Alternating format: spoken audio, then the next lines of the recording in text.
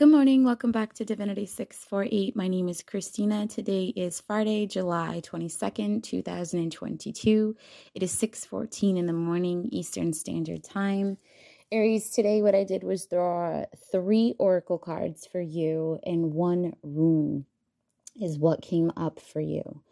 The energy is going to be family oriented, finding some level of acceptance, and realizing you have more options than you know.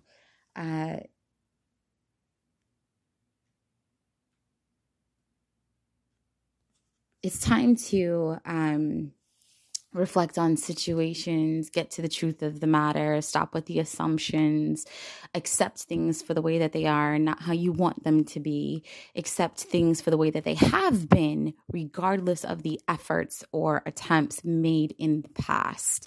Either way, things are about family, getting family balanced, a healthy balance within the family realm throughout your life. So if there's anything that has been pressing regarding family matters, now is the time to find that balance. Now is the time to address things truthfully as a person external from the dynamic, not having any level of bias, which means if there's something going on in your family dynamic, you need to kind of raise above it, reflect on it as if you were somebody else looking at someone else's family dynamic, and use the appropriate discernment. Acceptance, again, is key here because there's something that you have been either justifying or pacifying or continuing that needs to change, right? We are in this era of accumulating information, applying that information, and associating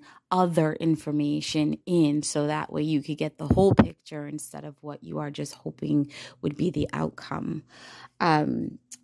The video, I was guided to do videos instead of photos of the cards today. And you did get one large orb right across the screen coming in from the family end of it. So I do feel like you have some loved ones on the other side, someone who had an energy full of wisdom, full of knowledge, bigger than life kind of energy. And they really do want you to address your family matters appropriately, right?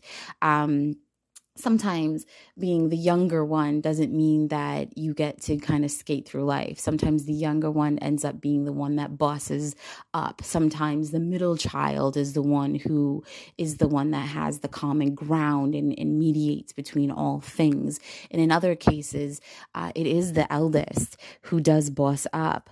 But the eldest can also be wrong, because the eldest is typically an individual who feels like they have to carry more than what they can. They feel like they're supposed to be the alpha omega, when in all actuality, sometimes it's that eldest that's supposed to be that calm, subtle voice that is that low-key glue. You know what I'm saying?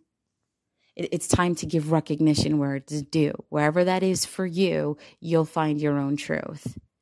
As far as your rune goes, you got the, and I don't know if I'm saying these right, but it's Raido, Raido.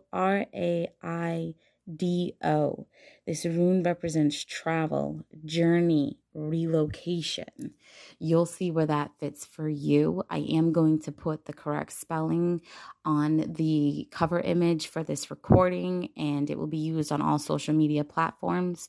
You could do your own research into seeing what this rune means and how it may interact or impact your day.